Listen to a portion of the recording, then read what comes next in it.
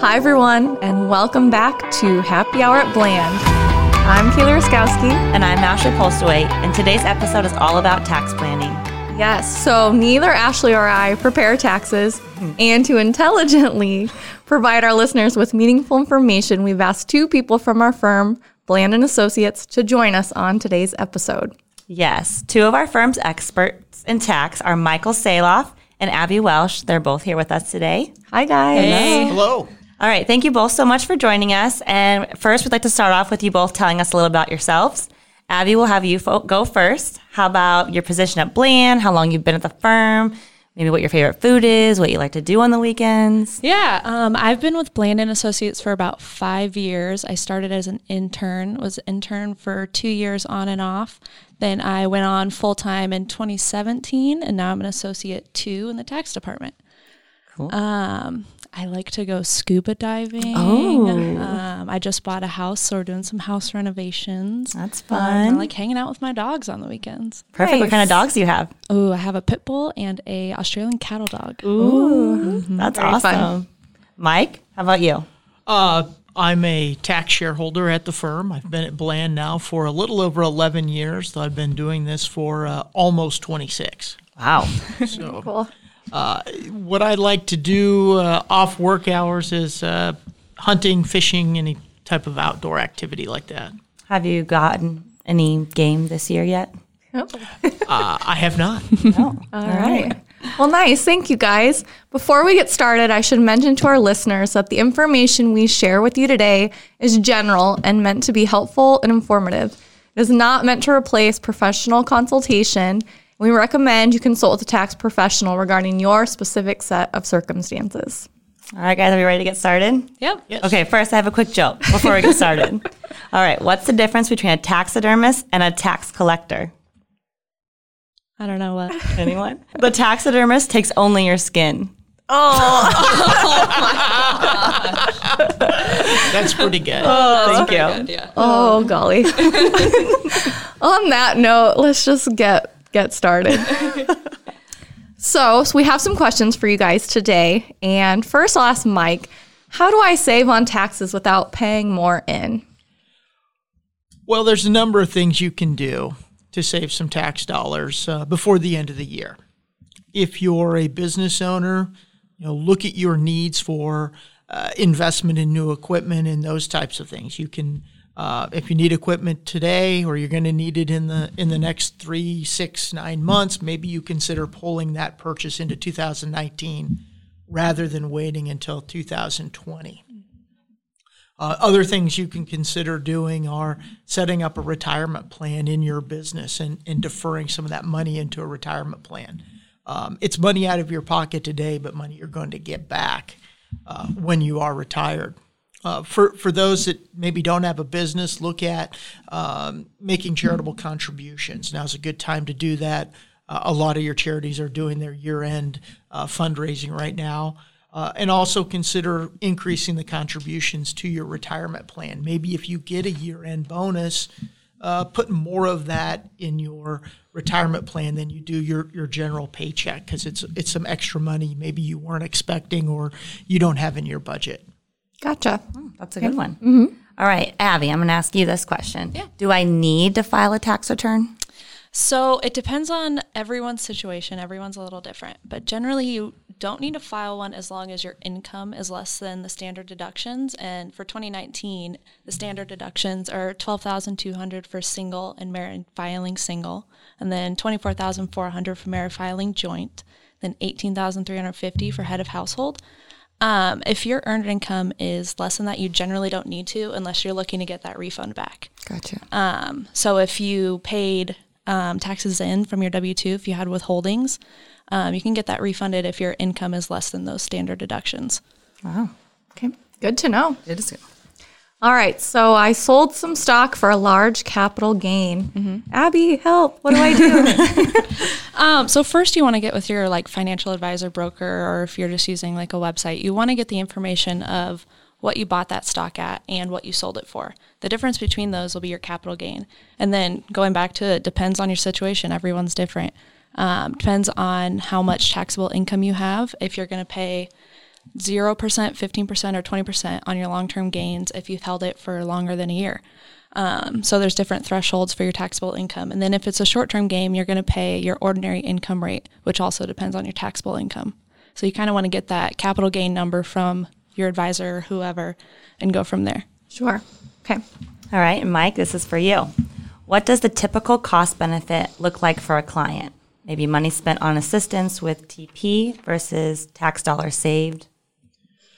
But that's really going to depend on the complexity of the situation. Mm-hmm. So the tax planning, if you're just got a W-2 and you don't have other income, the tax planning probably isn't necessary. The cost to run the projection isn't going to provide you a lot of value because there's not a lot you can do.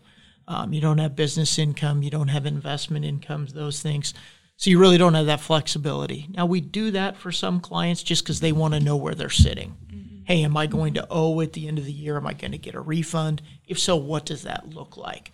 But for most people that just have that W-2 income and the withholding on it, that aren't planning to do, say, a big charitable contribution or something like that, is not going to be able to get a real solid monetary value. Okay.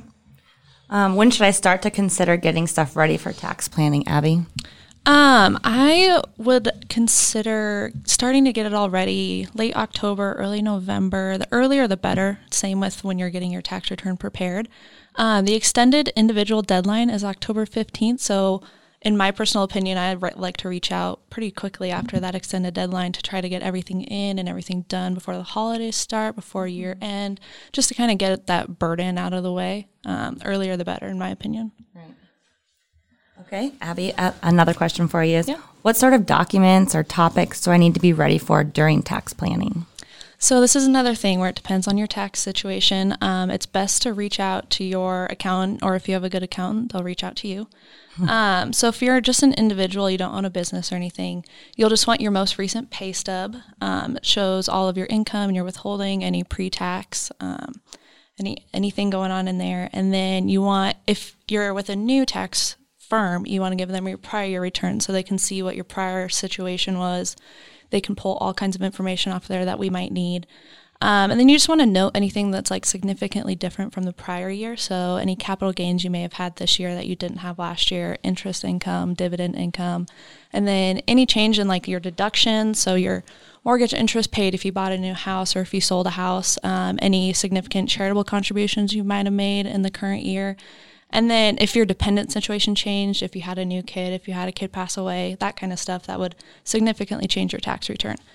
And then individuals with a business, all of the same as above for your personal side, but then we'll want your business financials through month end, so October 31st, or if you don't get stuff until December, it would be November 30th. We have a lot of clients that are like really well integrated with our firm, so we have access to their QuickBooks.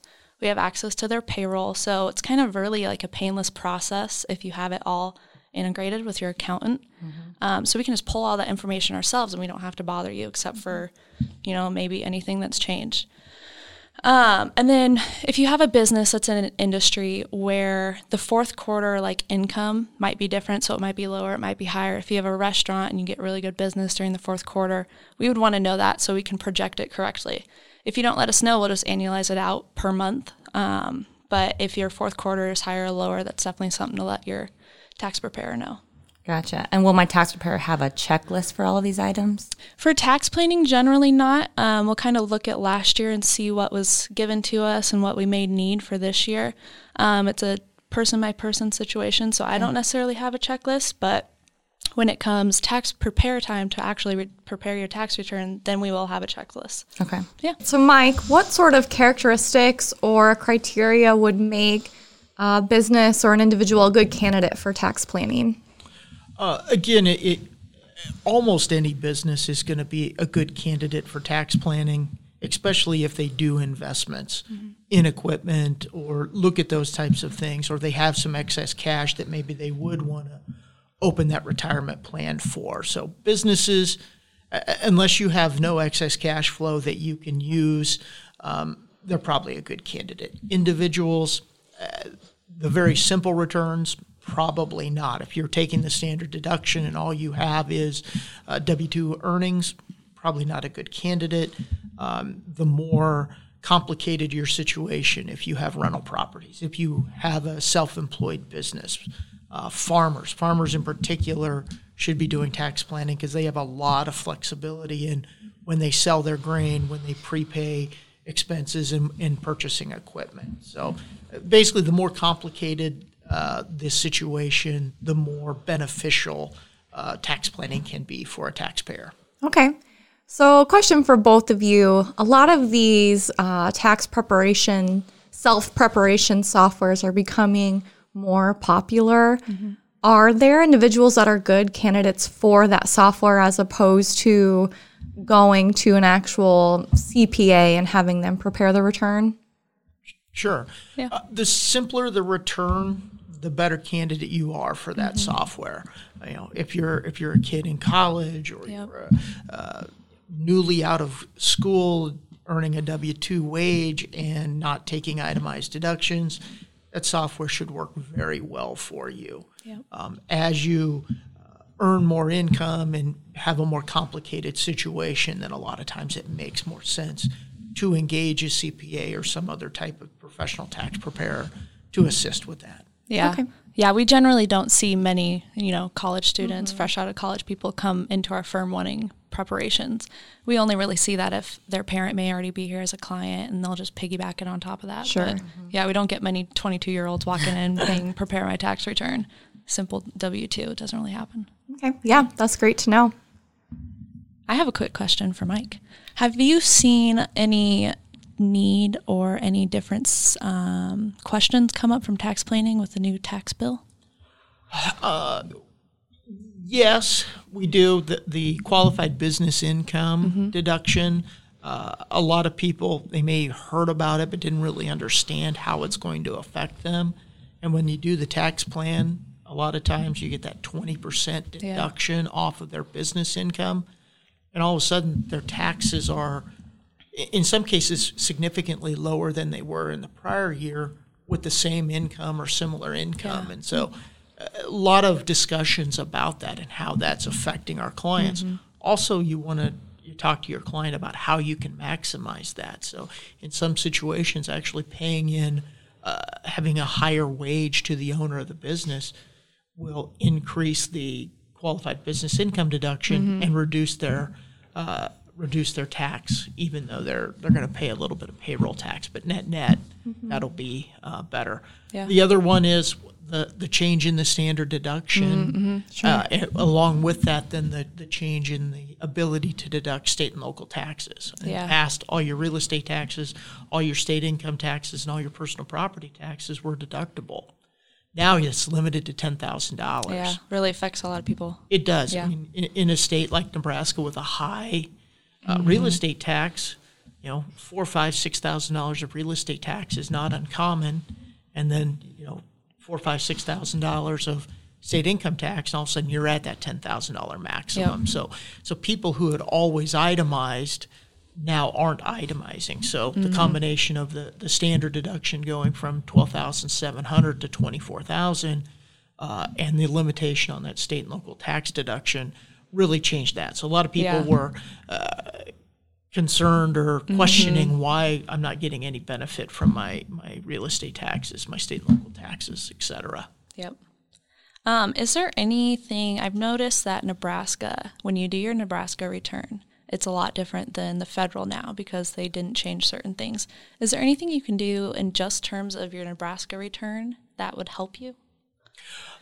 The biggest thing, it relates to that state and local tax deduction. Yeah. In the past, when you got that full deduction on the federal side, you had to add back those state and local taxes to Nebraska.